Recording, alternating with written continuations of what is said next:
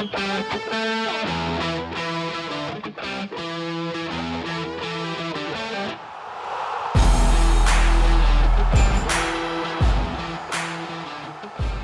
back yet again with a new episode of Pursue Podcast. Kim, how are you doing? I'm good. Yeah? I'm gonna remember to speak in English.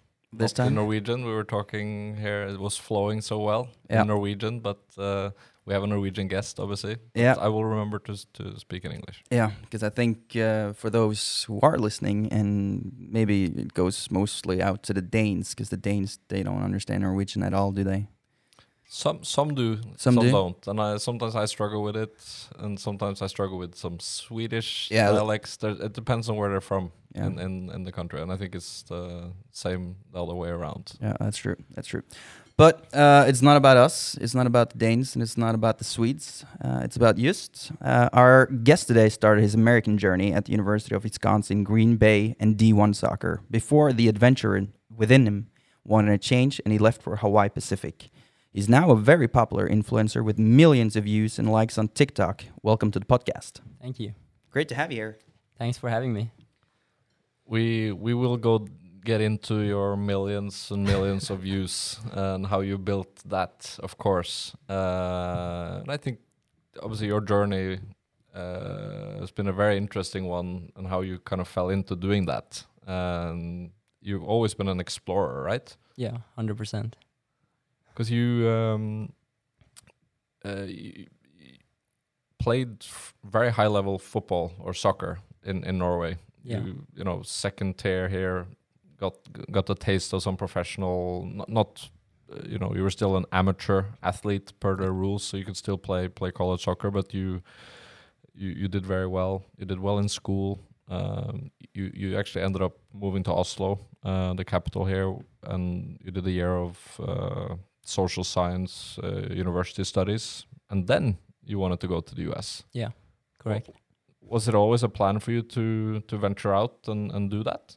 I always wanted to see the world and do more. And I started to get tired of going to La Manga. And I mean, it was good to go down there and it was sunny and warm. But I mean, you get tired of going to La Manga every year. La Manga being the place in Spain where all Norwegian, Swedish, Danish team probably go for preseason camps, and you're at the resort and it's nice pitches and all that, but gets a bit tedious in the end. Yeah, it does. So I just wanted to do more and see more. You got the chance to do that, obviously going to the US, and especially you've been in different parts of the country and you've explored a lot. But I still remember when we were doing your college recruiting process, you wanted to push it with the football. Yeah. That was when we got in touch and kind of understanding your preferences of what you wanted. It was very important for you that the soccer team should be very good. I want to continue developing, and in the end, you had several options there, but you picked University of Wisconsin Green Bay. Yeah. And where is Wisconsin? So that people, it's not a state that maybe most people know too much about. No, I get that question a lot. Like, where did you go? And when I say Green Bay, Wisconsin, they say, I mean, I heard about the Packers, but I have no clue where Wisconsin is. And it's basically up north in the middle of the map next to Lake Michigan. So the water on the map and to the left. Okay, that's good. So everybody's now checking their phones and their maps. Yeah. I've been to Green Bay. And I've been outside the Green Bay Packers, you know, the NFL team. You know, you had Brett Favre. His name is Favre, but it's pronounced Favre. And I always wondered about that. But he's the most famous person, I think, from Green Bay, because he was such a famous quarterback, one of the best ones ever. Made a cameo in the film There's Something About Mary. Really? Fun fact, yes. And it's known for being cheeseheads. That's what the fans there, I believe, are called. Or at least they put these... it's a bit like you're in Switzerland, because they put these hats on, look like cheese. Yeah. No, it's the cheeseheads. That's their supporters. And I believe Green Bay Packers is the only NFL team that is owned by the people in the state and not by like one rich owner. So it's like it's more about the people. and that's why Green Bay has like a special atmosphere at the games, because I mean everyone's going there and everyone's a part of like owning the team. Okay. Well, that makes a difference because, you know, with the ownership of some American teams, you know, the owner might just move the franchise. Yep. Yeah. Like, we're moving the city, you know, the team to Los Angeles next year. What? Is that possible? But that happens. Yeah. But in Green Bay, different. And was it a different vibe in the community as a result of that? I think so. And I mean, the team, Green Bay Packers, they worked with the school on several like different things. So Green Bay, Wisconsin, like the university, they were not allowed to have an American football team because they would compete with the NFL team when it comes to fans. But since they were not allowed to have a team, the cheerleaders on the school, they were allowed to be cheerleaders on like in NFL. So it was like give and take, and we were allowed to use their practice fields during the winter if we wanted to play 11v11. Pretty good trade-off. Yeah. Because, I mean, you know, and that's a big difference between the different schools and the divisions, but most Division 1 teams, they would have American football. That is a big money maker. And the money filters down from the, you know, the merchandise, the ticket sales, the everything, TV rights, ridiculous amount of money involved in that, and then the other sports benefit. But yeah, you didn't want the Packers. They're the only team in town. Yeah. So the next big team would be Madison, Wisconsin, like Madison. That's because the University of the name of the state, they typically have many different campuses. You know, I was at University of South Carolina, upstate, which is one of the campuses, and then you have the main campus was University of South Carolina, Columbia, and then you had probably 5 or 6 other ones. It's the same in the system you were in, the UW system. Yeah, so you have University of Wisconsin, Green Bay, you have Milwaukee, Madison, and probably some other ones. Yeah. You have several other ones. Yeah. But how was it to step on campus? You'd studied some in Norway, did a year, social sciences here at the School of Theology, and you came over there. What was the big difference for you? Basically how like the classes were built up. So here you have like one final exam, and when you go over there you have like homework, you have like stuff you have to deliver all year, you have bonus points. You can you can get and collect points throughout the year to make sure you do good at the end of the year. Over here, if you blow your final, I mean that's your grade. So it's easier, you have more control. Like you can basically decide if you want to have a good grade or not. Did you prefer the more rigid, hey, we want to help you get good grades, or was it more the procrastinator in you that benefited from just reading, long nights, 2-3 weeks before the final exam in school in Europe? I got better grades in the US than over here. Okay, that's a fair answer. But from a soccer standpoint, you came into to NCAA Division 1, and what do you feel was the main difference, kind of playing at that level or that style of play versus, how it was back home? I feel like when I got to campus, everything was a little bit different because, I talked to one coach, and it was one coach that recruited me, but he resigned or quit or whatever, like 2 weeks before I left. So I never talked to the new coach. I never met him, and I didn't get in touch with him. So I just jumped on a plane and left, and I hoped that someone would pick me up at the airport. So it was like some miscommunication. Yeah. But he was there, and the captain was there. So they picked me up. We went to campus. The first thing we did was go to the locker room, change, and run the Manchester United fitness test. That was the first thing I did. Just straight from the airport to do the fitness test? Yeah. Set the standards? But it was just for fun. Like we all just it was all the players that had arrived at campus. We just went to the locker room and decided to run the fitness test just for fun. Okay. Just for fun. Some extra fitness testing just before preseason. Yeah. That's the first time I've heard about that. Yeah. How did you do? No, I completed it. The Manchester United fitness test is not that hard. And you're done after 20 minutes. Okay. Well, you obviously is not a Manchester United supporter saying this. You a City fan? No. Liverpool? I don't support like any clubs. I just like football. Okay. Yeah. Yeah, you're that type of guy. Yeah. But that's very different from my experience. That at my team we didn't show up for fun for a just a fitness test right after the. You had to stay. You have to rest up and be ready for when it really counted. Yeah. That was typically how it was in preseason. Yeah. I think we probably, since you didn't know if the coach was going to pick you up, I think I sorted that for you. You probably did. I called him and say, hey, Justus coming in. You got to be there. Pick him up. No, you probably did, and I know you did, but I never talked to him. So for me, it was a fun adventure. Yeah. Well, adventure, a word we'll say more in this podcast episode for sure. But it's a very intense season, right? You've done the fun Manchester United fitness test, and now you do probably a couple of real fitness tests that you have to pass in order to meet the minimum standards to get playing. We did 3 in a day. We did 3 fitness tests in a day, and we started with the Manchester United fitness test, and that was okay.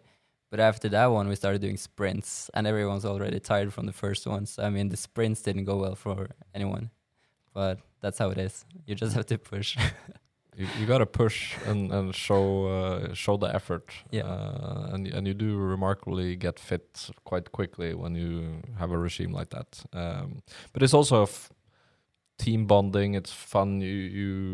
School hasn't started, so you can really get to know your new teammates and the area, and I love that time, even though it's challenging physically. It's a good, it's a boot camp. Yeah, but it should be it's a bonding boot camp. Yeah, at least in D1. Yeah. We'll talk about your Hawaii Pacific University preseasons and how they were. But the season is intense in the fall, and you play a lot of games. You have to travel. I mean, talk us through some of your most fun moments in your freshman season at Green Bay. So everything started out pretty well with a new coach. We started playing a new system. We played 3 in the back, and we had it was a lot of running, because that's how it is. They just want you to run, and if you get tired, you sub out. So the pace is higher throughout the game, the whole game, because people, if you get tired, you sub out, and then you get a fresh pair of legs on the field, and they keep running. You do that. It's different rules there again. It's not like, okay, only 3 subs or 5 subs during the game. You can sub in and out quite frequently. Which makes it intense. It does, especially since some teams, they always sub in fresh legs for the strikers, and usually you don't want to sub out the defenders, because it takes some time to get used to the pace and get set into the game. So you get tired, but then you always have a fresh striker running and is super happy to be on the field. So it's tiring for sure, and it's different. You have to be focused throughout the whole game. A little bit different than over here. I think that's what we heard from many people, players that have done it, myself included. It was but my game was also built quite around fitness and being.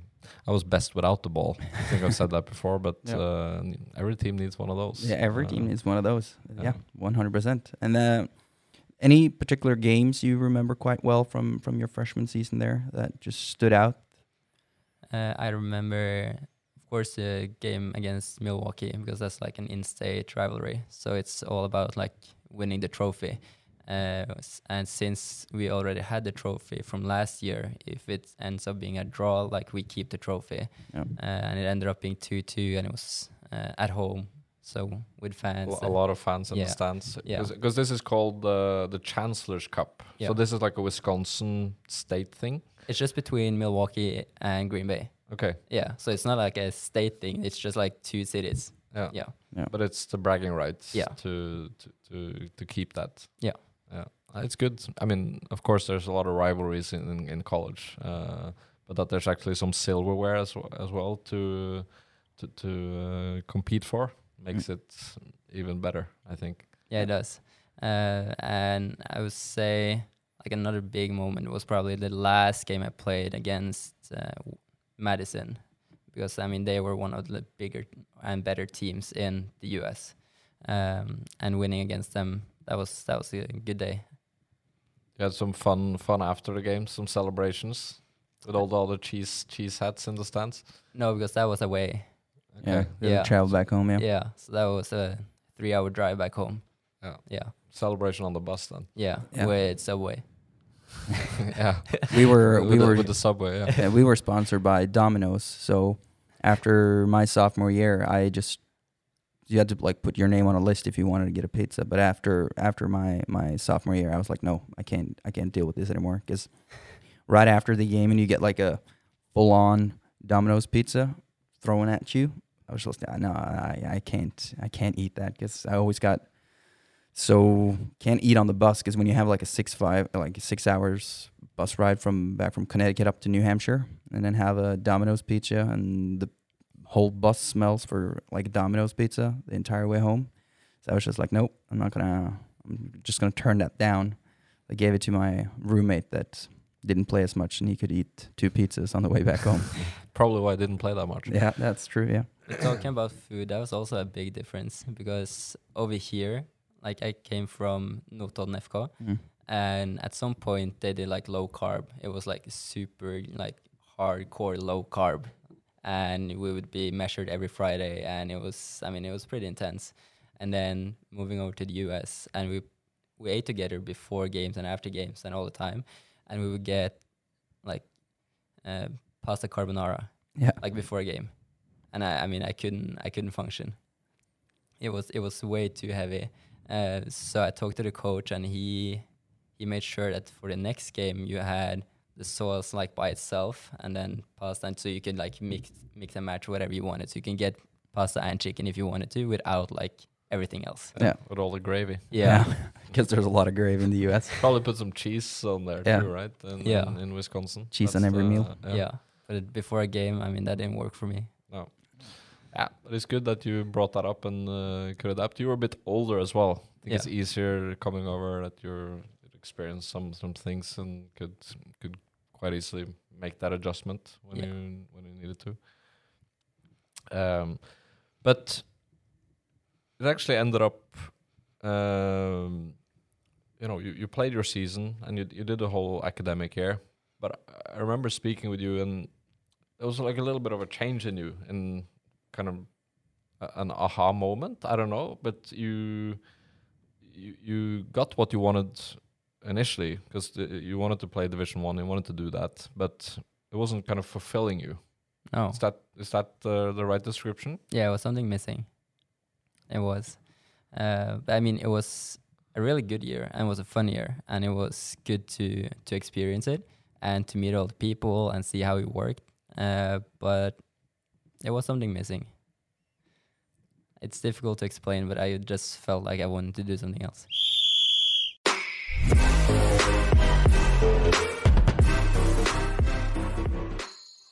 And you found what you were missing in Honolulu, Hawaii. I did. Okay, this is we get a lot of questions, and we've had a lot of students at Hawaii over the years, but it's far away. It's really, really far away, and we get a lot of questions about, how can you play your sport there, and you play just against the Hawaii teams, or you have to travel? I mean, how does it work? But we'll get into that. But why Hawaii? That's a good question. I had some different offers the second time around as well. So it was something in Florida, if I remember correctly. It was South Carolina. But then Hawaii was the best offer, and the best climate. Why was it the best offer? We have to get into the nitty-gritty details of this. It was the best offer financially, and maybe not when it comes to sports, but when it comes to adventures and temperature. So for me, that was the right decision. But what you must have been thinking about or feeling the missing link. You were in Green Bay, and you had a very good year, but you had something missing. But could you pinpoint exactly what that was? No, I can't. So that was the weird thing, because I had a lot of fun in Green Bay, but it was just something missing. I just wanted to do something else, and I didn't know if I'm gonna find it in Hawaii either. So it was basically just jump in head first and see how it goes. And I mean, you can't go wrong with Hawaii. That's very true. But on that note, were you were you thinking at that point that, all right, I tried D1 soccer. You played on a very high level in Norway, and were you sort of a bit tired of always having to be at the best and playing at your best all the time and having that pressure on you? And you sort of like, now I'm a bit tired of pursuing that, and I want to pursue something else while still playing soccer, of course. Yeah. I think that was my thoughts. Yeah. So I mean, I did well, but I knew I could do better at something else. Yeah. But I didn't know what it was yet. So that's why I tried Hawaii. I mean, even if you don't find what you're looking for, at least you'll find good weather on the beach. Yeah, that's very true. Yeah, there's always a beach somewhere in Hawaii if you need it. But it is far away. I mean, yeah, it's one of the 50 states. Pacific. It is in the middle of the Pacific Ocean. You know, when you get to, because I've been to Hawaii too, and that's why I know Hawaii, how far it is.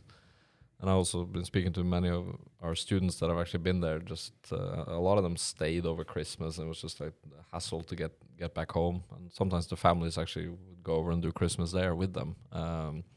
But if you fly to LA, which I think is the most common route to get to Hawaii, it's not a short flight from LA either. No, you still have 5 hours left. So I mean, it's far. Yeah, because it's 5 hours from LA to the East Coast. You know, LA, Los Angeles to New York, for instance. I think it's like 5 hours. So it's so you keep going. But that's another interesting thing, that there's still quite a lot of schools there, right? Not that many. Not enough that you can just be in Hawaii the whole time and play there. No. But obviously you were part of the soccer team. It's an NCAA Division II soccer team. Obviously half the games are typically home games, and half of them you travel. And you maybe you play against a couple other Hawaii schools. Yeah. But then how does the traveling work? I mean, you must miss a lot of school. It's quite a lot of planning involved in big trips like that. It is, but at the same time, it's not that different from Green Bay, because I mean, in Green Bay you would travel with a bus and you would be gone for a week, because you will do 2 or 3 games, and you will travel by bus, so it takes a lot of time because you're traveling across all the cornfields. The flat cornfields. Yeah, flat cornfields. But then in Hawaii you would fly for 5 hours, and then you're in LA, and then you would, I mean, travel by car, or you could fly to Las Vegas and do whatever you needed to do from there. So I mean, you didn't travel that much more, but it was just like a different type of transportation. You went from bus to flight. Yeah. But you would cluster these trips. It's not like you played one game in LA and then back to Hawaii. You would cluster it together, right? Yeah, so you played 2 or 3 every time you went to the mainland. Yeah. But then you would do, so you have 3 schools on Oahu, and then you have 1 on Big Island. So if you go to Big Island, then that was back and forth the same day, because that's only like a 30 or 40 minute flight. Yeah, so that's the Honolulu is Big Island. No. Okay, now then you have to enlighten us a bit on Hawaii. Yeah, so you have Oahu, that's the main island with Waikiki Beach and Honolulu. Okay. So Honolulu is the capital. Yeah, it's not the name of the island. No. Okay, then we're with you. Yeah, and then you have Big Island where you have Hilo. That was the school. Yeah. And that's where you have the volcano and lava and all of that stuff. That's on Big Island. So it's 1 school there, and then 3 on Oahu or Honolulu. Yeah. Because you have a Brigham Young University, I think, has a Hawaii campus, but that is Division 1, and they don't have, in your case, men's soccer. No. They're a very good women's soccer team. But I've been to Kauai. Yeah. You know, it's a very small island, also volcano, and I think the fun fact on that is that it's the place on Earth where there's most amount of precipitation, so rain, at this specific location. So it's not all sun and when you go to the beach, you might get some stormy weather, right? Yeah. Too at Hawaii. You can. The good thing is that it's usually always one place on the island you can find sun. And it's not that big, so it takes 1 hour or 1 hour and 30 minutes to drive from like south to north. So, I mean, if you just go in and jump in your car, you'll find sun within an hour. Were you chasing the sun? Sometimes, but sometimes you would chase the rain as well because you wanted to see the big waterfalls. Yeah. I think we're getting to what was missing from the flat cornfields in Green Bay versus something like this, right? It is a popular destination for a lot of Europeans to go to Hawaii, and it's also nice that you can play your sport. And when you did go to these away trips, it wasn't just LA. I mean, you went many different states. Yeah. So, I mean, a lot of it was in California, but it was some in LA. It was in San Diego, in Utah. Yeah, I mean, that was... I think you went to Idaho. I believe we did, Colorado. Yeah, I think you've done some of those as well. Yeah, that's true. We actually went to some of those as well. We went to this surf turf, the blue turf field, and I think that is in Idaho. Okay. Yeah. Because Idaho, probably most known for their potatoes. Wisconsin, cornfields. Yep. Idaho, potatoes. Yep. Hawaii, most known for the beaches. But you had a good season when you in your first season at Hawaii. You won a lot of games. We had a really good team. It was a completely like international starting 11. No one from the US. Yeah, that's not common. No, it's not. It happens, but not common at all. No, so it was a Spanish guy in goal, three other Spanish people in like the back four, plus me. Then we had an Australian and Japanese in the midfield, and a German. And then we had German up top with, I believe it was another Spanish or French. And it was another Japanese in there somewhere. It's a lot of different countries, but not any Americans or anyone from Hawaii. But how many players in the total squad? 20 maybe. Okay, so it's a bit smaller than the typical one that has maybe 26, 27. Yeah. And how was the? I imagine it was a good group of people that were there together to explore. Yeah. But also to win games. I mean, you did a lot of that. Yeah. People definitely wanted to win games, but at the same time, I think most of us were on the same page. So we were kind of ready to just like slow down and like play more for fun. And that made the team really good because we were all on the same page. We wanted to have fun, but I mean, no one cared if you start to do some step overs like right like in front of your own goal, because we just started laughing. And I mean, we had a lot of fun, and all the players were good because they came from good teams. So I mean, I guess that was our advantage. Everyone was good with the ball, and everyone had played at a good level. But now people were ready to just like, I mean, play more for fun. So it's more like if you go to third division team here, you can still meet a lot of good players. So yeah. Sort of like I think that's sort of in the plan for most of the people, though. If you, not to say anything bad about Wisconsin, but there is a little bit more attractive to be in Hawaii, and there is something outside the soccer pitch that's maybe even more. It has some X factor. It has some X factor over any other place probably in the US. Yeah, and that's probably why there were so many internationals on your team as well, because there's a very, very special place for Europeans and others that wants to really see the world and see something different from what we're used to. So I think that probably the cause of, I think a lot of the schools in Hawaii actually do have a lot of internationals just because it's such a popular place to come and visit. And it's much closer to Asia. It is. It'd also be a reason. It's right in the middle between the US and Japan, right? So what were your favorite moments then in your first year? And did you get like settled? Yeah, so when I got to Hawaii, I didn't have a place to stay. So I stayed with the team captain. and I stayed. It was the team captain, and he had a bedroom with his girlfriend, so I was on a mattress like in their bedroom for third wheel. Yeah, real third wheel for a couple of months, I think, until we rented a temple, like a Buddhist temple. So we moved like you do. Yeah, like you do in Hawaii. So we rented a Buddhist temple. So it was him and his girlfriend. It was me and a couple of the players from the team. So we all rented a temple outside of campus. And that's where I guess all the adventures started. So the captain on the team, he was really into photography. And another guy we lived with was also into photography, like surf photography. So every day we would go to the beach and we'd take photos.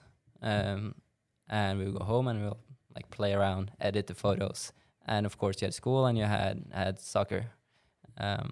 But everything like lent more and more towards like photography and exploring the island. And since we were like 3 people in the same household that liked it, and we all played on the same team because it was the goalie, the midfielder, and me. And then we became like a group that wanted to adventure more. Yeah. And that was sort of the light bulb that just went on and said like this was the missing link. This is... Yeah, I think so, because we just enjoyed it so much. So we would go hiking before school for sunrise, and then we would run down the mountain to get down to class, and then it was football practice, and then we would go hiking again for sunset. And there's unbelievable sunsets in Hawaii. Yeah. And sunrises. The sunrise is actually even better. Yeah. But then you have to get up. I slept through those. Yeah. That's a shame. I have to go back. Yeah. No, so I mean that was like the small group of people it started with, and then Jackson Gross, that was the captain. He was studying journalism, and then he started writing a blog or building a blog. He had 1 year left. I had 3. So he had 1 year left, and he started building a travel blog where he started posting our trips, because that's what he wanted to do. He wanted to travel when he was done with school. And by the way, he had also played Division 1 for Oregon State. Yeah. So, I mean, it was good players, but he wanted to do something more as well. So he came to Hawaii, started writing his travel blog, and today he's one of the biggest, or has one of the biggest travel blogs in the world. I think it's like top 3 in the world when it comes to a single person writing. So he's like competing with TripAdvisor and all of those like big companies. Okay. Well, we need to spread the love and show the show now that travel finally is more possible again, and see that, because you were part of this. Yeah.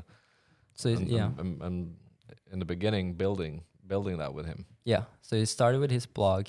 I never liked writing, so I was not gonna start a blog.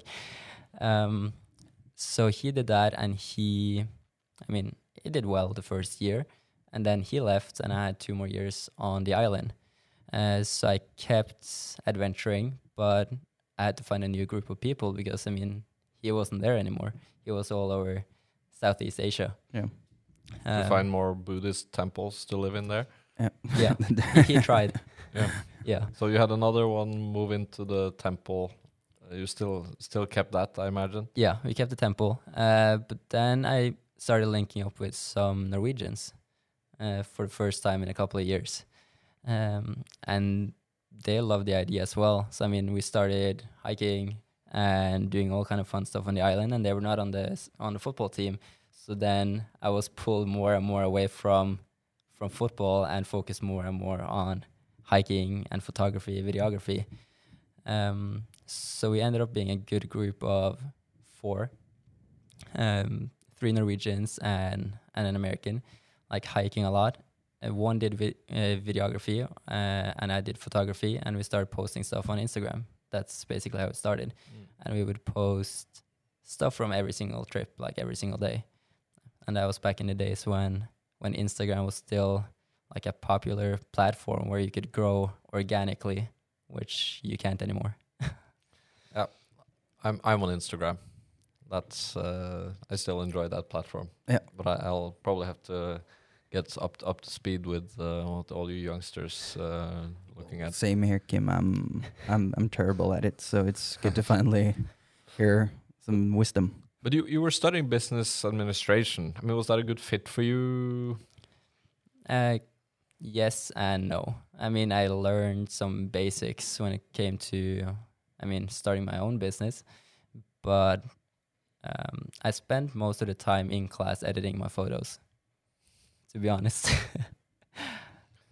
But you're becoming a marketer, right? So yeah, that's probably you had some marketing classes. So did you pay attention at all in those, or? No, I didn't. That's not where I learned like that stuff. But now, yeah, I'm a digital marketing or head of digital marketing and content creation.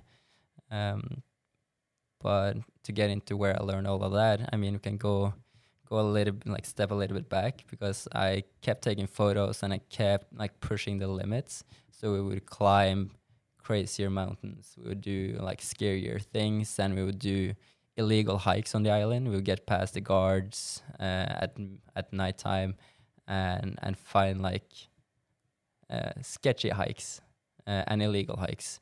But that's where you get the best pictures, because there's a lot of photographers and videographers on the island, because it's so easy to take a good photo in Hawaii. So that's where a lot of people start.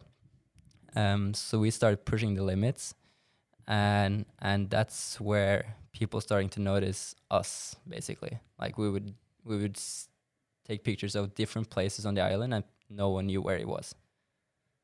It was like a new angle. Yeah, because there is a story about Sacred Falls, right? Yeah. Yeah. So Sacred Falls is, I think that's like the most illegal hike on the island.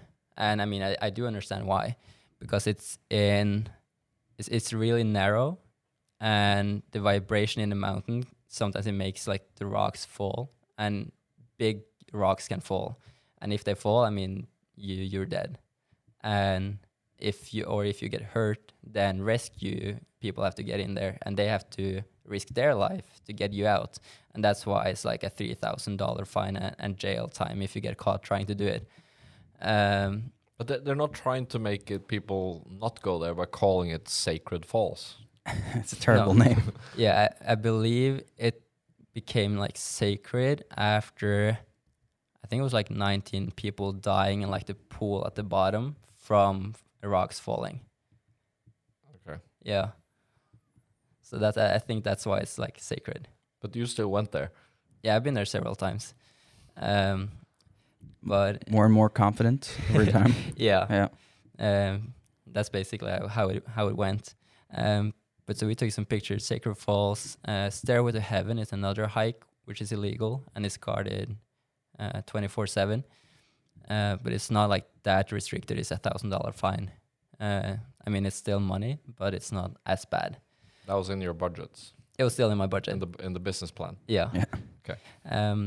So yeah, we started taking photos on these places, and then some bigger names started reaching out to us, because a lot of influencers from Los Angeles, they travel to Hawaii to get some different pictures than what you can get in the city center of Los Angeles. And that's when Mark Donor and his friend Mac, they came to the island, and they asked if I could take them to Sacred Falls, because they had seen pictures. Mark Donor, at the time, he was Logan Paul's roommate, and was editing his vlogs and all of that stuff, and he was also building a brand for himself. So I mean, I said yes. I've been there several times, so why not? I mean, I brought other people there. So we got past the guards, and we went to Sacred Falls, took some pictures, made a vlog, like all the basic stuff that we always did. And then he stayed on the island for another week, where we went diving, like cliff diving. We went on all like different hikes. And it was, I believe it was January 31st, so New Year's Eve. December 31st. Yeah. So New Year's Eve, and we were watching the fireworks, and then he said, I mean, I have to leave tomorrow, but do you want to go back to Los Angeles and keep creating content? And I mean, I booked a flight on the rooftop that night, and we left the next day. I mean, I still had school and football and all of that stuff, but I just said to my coach that I'm gonna be gone for a couple of weeks, maybe more. So the next day, we flew to LA. I got the address to their apartment because they had a different flight than what I did because it was fully booked. And the first thing I saw when I got to the apartment was Evan. So his name is like Dwarf Mamba on social media, jumping out of a suitcase in Logan's living room. And that was basically like another turn into like the crazy world of content. So what they were filming that day was they were going to create a vlog where they pretended to ship Evan, the dwarf, in a suitcase underneath the plane from the US to Paris. So that was what I like walked into. So they were filming all of this stuff in the living room. So this would be like the part of the vlog where he's like underneath the plane. So we would like shake the suitcase, and he would have a GoPro and some water and stuff like that inside of the suitcase. And then we did film the rest of it in Paris and in Los Angeles. Content creation 101. Yeah. Yeah. Listen and learn. Yeah. So that was the beginning of that adventure. That's when I figured out that this is what I like. Like this is the creativity and this is what I enjoy.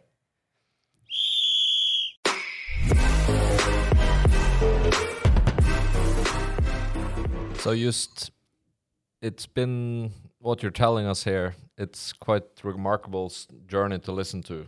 More crazy than most. And I believe you haven't gotten a fine at Hawaii for doing sketchy hikes. No fines. No fines. So save that money. But you've invested in a lot of equipment. You made this into something big and part of a network. But network for you, is that what you're left with after now you're back in Norway? I mean, you took advantage of what the place had to offer. Yeah. Fully, I would say. Yeah, fully. So networking has been and has always been big for me, and it still is. So I mean, going to college and the university, I feel like that was one of like the main things I wanted to do, because I mean, you can get a degree here as well, but you never meet like so many different kind of people at one place that you can do over in the US with all the different backgrounds. So just like getting to know as many people as possible, because you never know who's going to be the main or the next Elon Musk. I mean, it could be anyone in the room. So just like networking, that was like a big thing for me. But how do you do that in practice? Like, would you go into your classes, your lectures, and just strike up conversations? Yeah, talk to everyone. That's how easy it is. I mean, that's how difficult it is, but that's also how easy it is. So everybody on campus knew you? A lot of people did, yeah. And did they know you because of being used on their classmate and on the soccer team, or more, hey, that's the vlog guy and he's been to Sacred Falls? It started with, that's the guy from class or campus, and then suddenly I've seen your pictures everywhere. Because, yeah, suddenly my pictures would be the main banner at like 9gag or like other like viral pages. Because you know, I started seeing your pictures and I was thinking, there's some computer generated CGI imagery here, but it's actually you. And we'll share some of these photos so that people can go in and check it out. But it's you jumping from ridiculous heights and yeah. But it's not fake. You're doing it. I would say 90% of it is real, and then sometimes we did fake some of it. Yeah. But I mean, you've been on these crazy, dangerous. They're closed off for a reason. Yeah, it's dangerous. Obviously, were you not afraid of what could happen? No, but I mean, we had talked about it like afterwards, that some of the stuff we did was probably not a good idea. And I would say the most dangerous one was probably when we went to Big Island and we went to the lava, because it was like flowing lava and like spitting into the ocean. and then everything was closed off. But we jumped the fence and we walked on top of basically like crust. So I mean, it was new land, and we walked with a stick to make sure we like wouldn't like fall through and have lava to your knees. And then we walked all the way to where like the lava fountain was, like spitting into the ocean, and you would have boats like in the water because that was safe. That would be like a trip, a paid trip. So they would be in the ocean far away to just look at it, but we would stand right above it. So you would have magma and lava like exploding from the ocean and up to where we were standing. And what we didn't know was that below the edge we were standing on, it was nothing there because it was just like crust from like the new land being made. So it was nothing below it. So if we were to fall down into the ocean, I mean, it would just be boiled. Another sacred fall. Yeah, that's another. Yeah, but that's just the adrenaline just taking you on, right? On these new adventures every single day. Yeah. And thinking about it, maybe now it's just like, all right, yeah, that was then. Maybe you wouldn't do that right now, maybe? Or is that adrenaline still in with you? I definitely wouldn't do it now when I have a wife and a daughter. No. If I was alone, I probably still would. Yeah, still pursue it. Yeah. But in the end, with everything that you did, you got an opportunity and you had a passion and you ran with it. Yeah. And in the end, you didn't finish up your degree. You're still lacking one year classes. Ever gonna go back and finish? No. You don't need to? No, I don't. Not in the field I work in. If I want to become a doctor or a lawyer or something like that, then I would have to.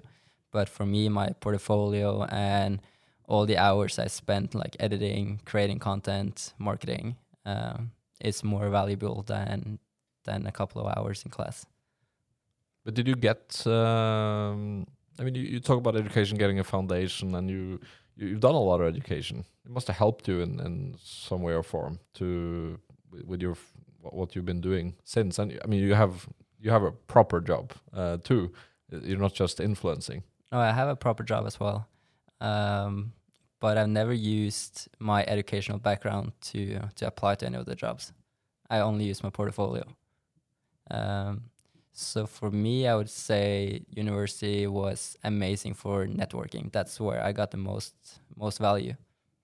They talk about internships and doing that as part of your degree. I feel like your Hawaii Pacific University was one big internship. Yeah, that you just loved. And then the main internship was staying with Logan, I believe, seeing how they work, being the best in their game. It's are you listening, kids? This is important. Maybe don't go to those closed off places. The fences are there for a reason. But to follow a passion, I think it's super inspiring. And I mean, you can give us the stats, but how many millions are following you? How many views? I mean, it's crazy numbers. Our TikTok, my family TikTok account is probably the most popular today. And we had 280,000 followers, and the videos have been seen like closer to 100 million times. And this is videos that you edit, and your wife and your daughter, is the Norwegian family. Yeah, it's pretty awesome how you do that. Any other plans moving forward with what you want to do? No, not as of right now. I mean, right now I'm happy with what I'm doing, but suddenly if I feel like I should do something else, then I'll probably do it. You're not shy to say no to something if you like it, like the sound of it. No. And the TikTok idea was actually again from networking, because I got married to Elizabeth in Los Angeles. So we left Norway and flew to Los Angeles to get married. And the minister was Tristan Tales, a guy I met on a cruise ship on a influencer job for Royal Caribbean. And then I flew back with him, stayed with him for a while he was in Team 10. And then suddenly he was the minister in my wedding.